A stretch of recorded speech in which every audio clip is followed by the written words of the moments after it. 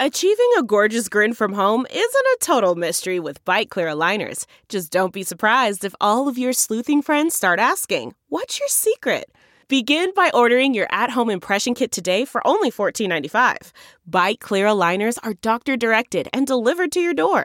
Treatment costs thousands less than braces. Plus, they offer flexible financing, accept eligible insurance, and you can pay with your HSA FSA.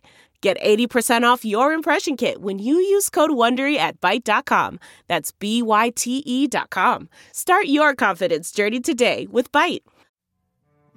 Welcome to Money for the Rest of Us. This is a personal finance show on money, how it works, how to invest it, and how to live without worrying about it. I'm your host, David Stein. Today's episode 310. It's titled, Why the Stock Market and Economy Are Rebounding So Quickly. Last week, Lapril and I and our daughter drove 20 miles from our house to hike the Cascade Creek Trail in the southern part of Yellowstone National Park. It went to Terrace Falls along the Fall River. It took about 2.5 hours. We saw 6 people the entire time. But then we decided to take the long way home through Grand Teton National Park. And I was absolutely amazed how many people there are. When we drove past the Jenny Lake Lodge and Visitor Center, the parking lot was full and there were cars parked along the main highway. Dozens and dozens of cars. I have never seen this many campers and RVs in this part of Idaho. In some ways, it doesn't feel like a recession. A recession is an extended period of economic contraction, when the dollar value of goods produced and services provided within an economy is shrinking. Of course, it especially doesn't feel like a recession given the S&P 500 index, a measure of U.S. stocks, has closed near an all-time high. I talked about that aspect a few episodes ago in an episode titled, The Stock Market is Not the Economy. But the economy is also different during this recession than it was during the Great Financial Crisis. We're clearly in a recession. U.S. gross domestic product fell at a 32.9% annual rate in the second quarter, after falling at a 5% annual rate in the first quarter. On June 6, 2020, a committee of the U.S. Bureau of Economic Research officially declared the U.S. was in a recession. In this episode, we're going to explore how this global recession differs from the Great Financial Crisis of 2008 and 2009, and what could develop going forward. There are 4 major ways that this current pandemic-induced recession differs from the Great Financial Crisis of 2008 and 2009. The first is this recession was indeed caused by a pandemic lockdown, essentially putting the global economy into a coma in order to try to flatten the curve, the spread of COVID-19. That contrasts with the Great Financial Crisis, where the recession was really caused by a debt and banking crisis. Heading into the 2001 recession, U.S. total household debt to GDP was 70%, and household mortgage debt to GDP was 47%. Then we had a housing bubble. Total household debt to GDP peaked at 98.1% in the summer of 2008, an increase of 28 percentage points.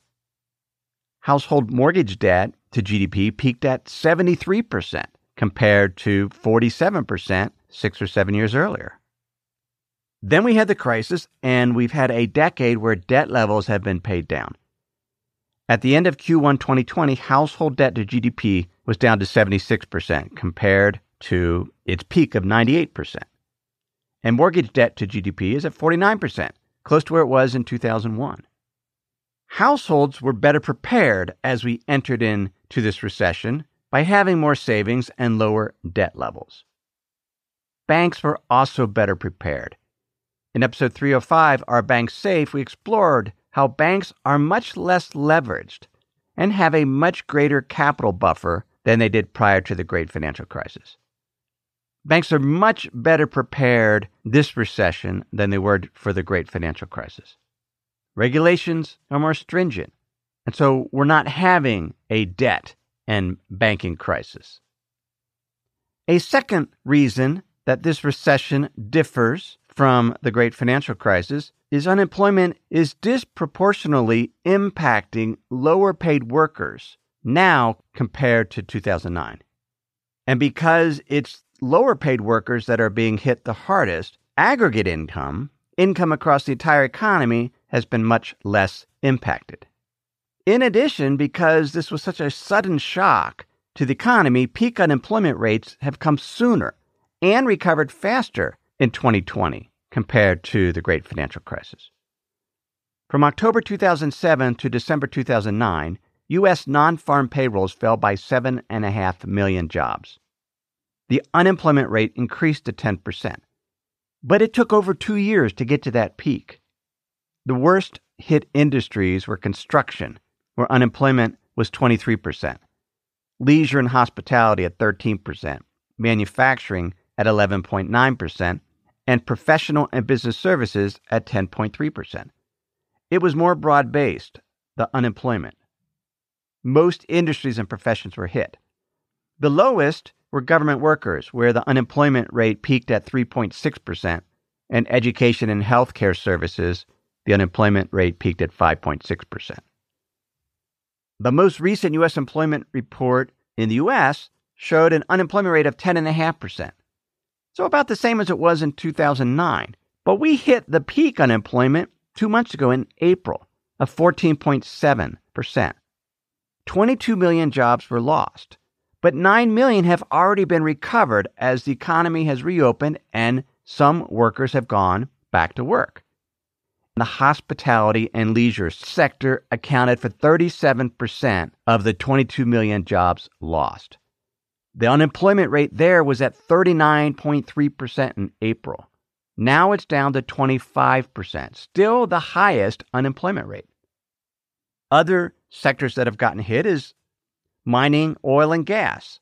With the collapse of the oil price, that unemployment rate is 16%. Transportation and utilities, 14% unemployment rate. And the lowest is financial activities at 4.7%. Now, all sectors have got hit, but it has really hit lower paid workers. A study by Opportunity Insights, this is a joint study by economists at Harvard and Brown universities, showed that across all workers, as of the end of June, their unemployment rates are up 6.8 percentage points compared to January 2020. But higher wage workers, unemployment is only up 0.5%. Workers that make over $60,000 per year. While those that earn less than $27,000 per year, as of the end of June, their unemployment rate is 15.7 percentage points higher than in January 2020. It's the lower paid workers that are suffering the most unemployment, which makes sense given the 25% unemployment rate in the leisure and hospitality industries, where the average hourly wage is just under $17 per hour, including supervisors. If we look at the U.S. Census Bureau's current population survey, they do an income breakdown. The two lowest quintiles make up 40% of the population. The median household income for the lowest quintile was $13,775. And the second quintile, the median household income, is $37,293. That's 40% of the U.S. population. But they only make up 12.4% of the aggregate income because they're being paid less. So even though unemployment rates are much higher in that segment of the population, the overall income impact, where 60% of the population is making higher wages and earn 87.6% of total household income in the U.S., we can start to see why some of the economic indicators have begun to improve now that those higher paid workers have returned to work.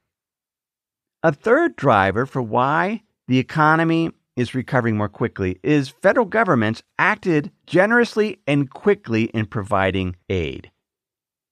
In the U.S., there were one-time economic impact payments of $1,200. there were 159 million recipients of that $1,200 payment. That's $2,400 for married couples, and an additional $500 for qualifying children. Congress expanded eligibility for unemployment benefits. Workers were able to get an additional $600 a week in benefits through July. A paper by Jihoon Han and Bruce Meyer of the University of Chicago and James Sullivan of the University of Notre Dame showed that in the U.S., these benefits actually reduce the poverty rate. The official poverty statistics won't be available until September 2021. But they looked at the monthly Census Bureau survey and estimated that incomes at the 25th percentile, which means that 75% of workers earn more, 25% earn less, went from $46,000 to $51,000 annual income from the start of the year through April and May. And that the poverty rate declined from 10.9% in January to 8.6% in April and May because of these government benefits. Now, that doesn't mean people aren't suffering, particularly when it comes to food security. Households worried about their food supply jumped from 8.5% in February to 23% in late April through mid-May. This is a study by Marianne Bittler of the University of California, Davis, Hilary Hoynes of the University of California, Berkeley, and Diane Schachenbach of Northwestern University. And they looked at potential holes in the social safety net, where some workers aren't eligible for these unemployment benefits, or their unemployment benefits were delayed. Schachenbach said unemployment increased by more among workers with low levels of education. Families with children lost school meals. We also have the biggest increase in food prices in 50 years. That's a perfect storm. Now, the $600 in additional unemployment benefits expired at the end of July. There was disagreements with Congress whether these additional benefits discouraged workers. The Trump administration is planning on adding an extra $300 in weekly payments, pulling money from a federal disaster relief fund. But is it true that these unemployment benefits, where many workers were receiving more in unemployment payments than they were actually earning when they had their job? Is that discouraging them from returning to work? And is it encouraging employers to keep the workers away? A study by economists at the Tobin Center for Economic Policy at Yale University published a paper where they looked at this. Their study was based on scheduling and time clock software to small businesses. Came from a company called Homebase. And so they looked at this high-frequency data to see if workers receiving these benefits stayed away from work more so than workers that were not receiving the benefits, and that if employers were keeping those workers away. They wrote, "We find that the workers who experienced larger increases in unemployment insurance generosity did not experience larger declines in employment when the benefit expansion went into effect. Additionally, we find that workers facing larger expansions in UI benefits have returned to their previous jobs over time at similar rates as others. We find no evidence that more generous benefits disincentivized work, either at the onset of the expansion or as firms look to return to business over time." A final element that is contributing to a faster recovery both in the economy and financial markets today versus the great financial crisis is central banks have been more aggressive in the response to the crisis, with interest rates cuts, asset purchases, and other programs to avoid a liquidity crisis, where investors are just dumping assets in order to raise cash. Those four elements, then, are contributing to a faster recovery. This time, it hasn't been a debt and banking crisis. It's very much tied to the pandemic. Higher paid workers have returned to work, although many continue to work from home. So most of the economic pain is being felt by those that earn less. And those workers have benefited from federal government programs to assist them. And finally, central banks have been more aggressive. Now what, though? We have these unemployment benefits to some extent being cut off. Before we continue, let me pause and share some words from this week's sponsors. If you've been using Mint to manage your finances, you know they shut down several months ago. Well, let me tell you about the budgeting solution, the financial tracking solution I've been using for the past number of months. It's Monarch Money. Monarch Money is the top-rated all-in-one personal finance app. It gives you a comprehensive view of all your accounts, investments, transactions, and more. You can create custom budgets like I've done. You can set goals, collaborate with your partner. And now you can get an extended 30-day free trial when you go to monarchmoney.com/David. What I like about Monarch is the ability to customize what I want to see. I have custom budget categories, and then I can go on to the dashboard and see where I'm above trend on some of my spending. I especially like that Monarch will never sell your data to third parties or show you ads. After trying Monarch myself, I understand why it's the top-rated personal finance app.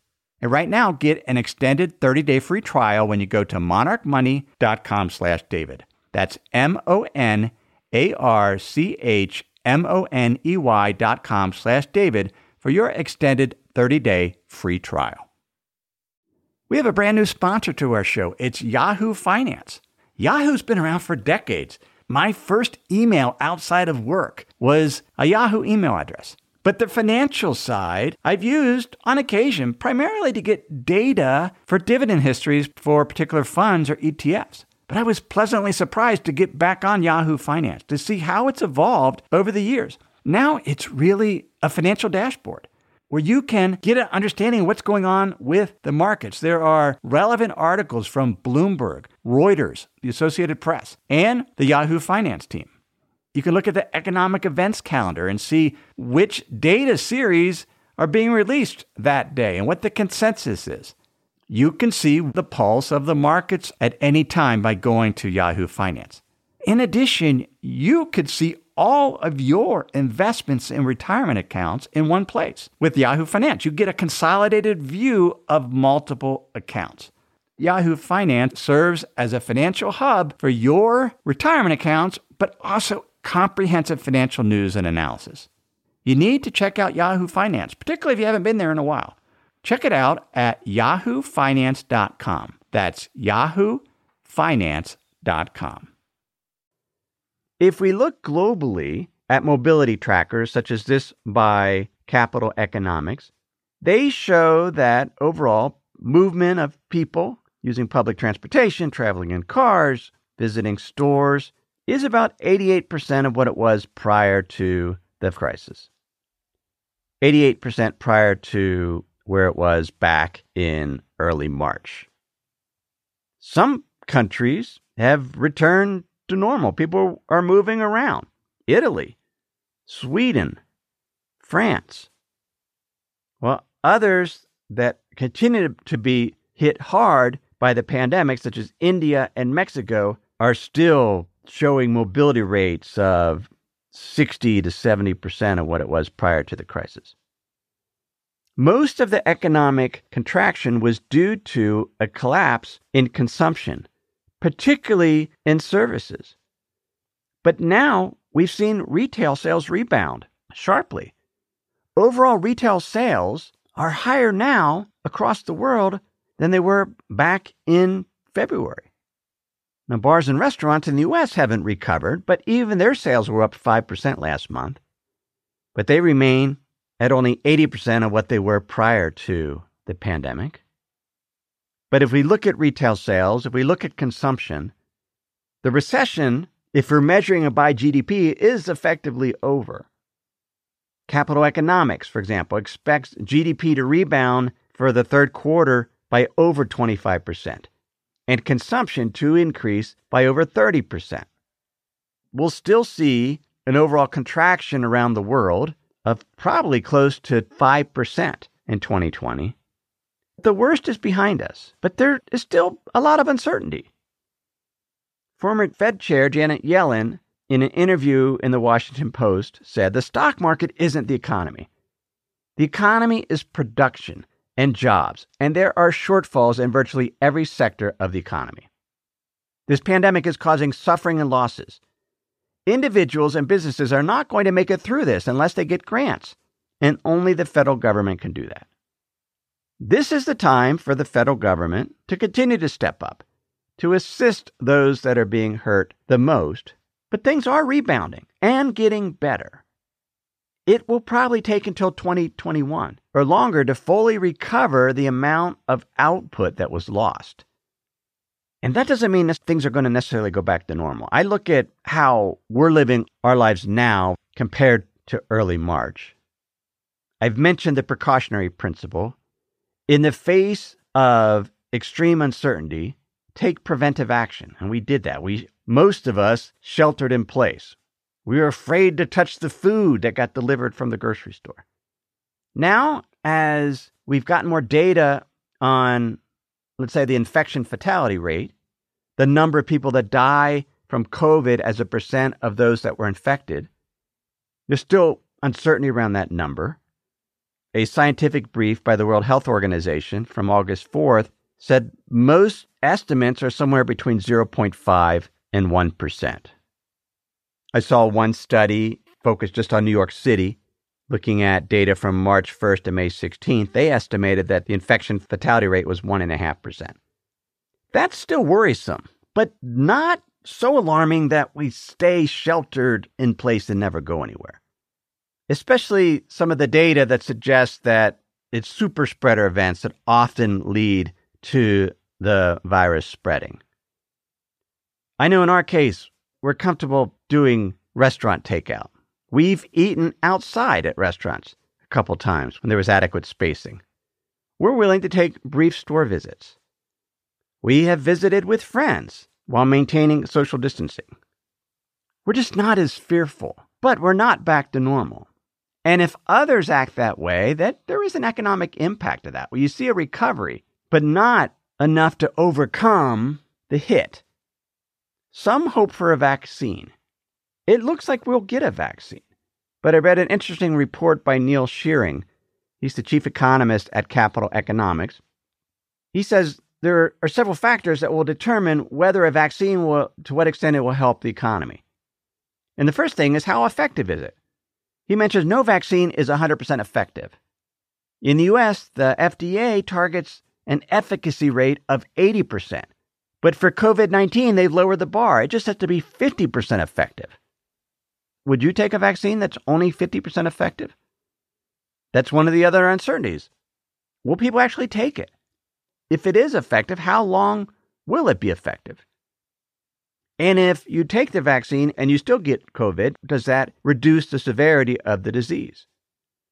The effectiveness of the vaccine will definitely impact the economy, the willingness of individuals to use it. And then there's the whole distribution aspect. If we get a vaccine, how long before we can get it? Because it needs to be manufactured and distributed.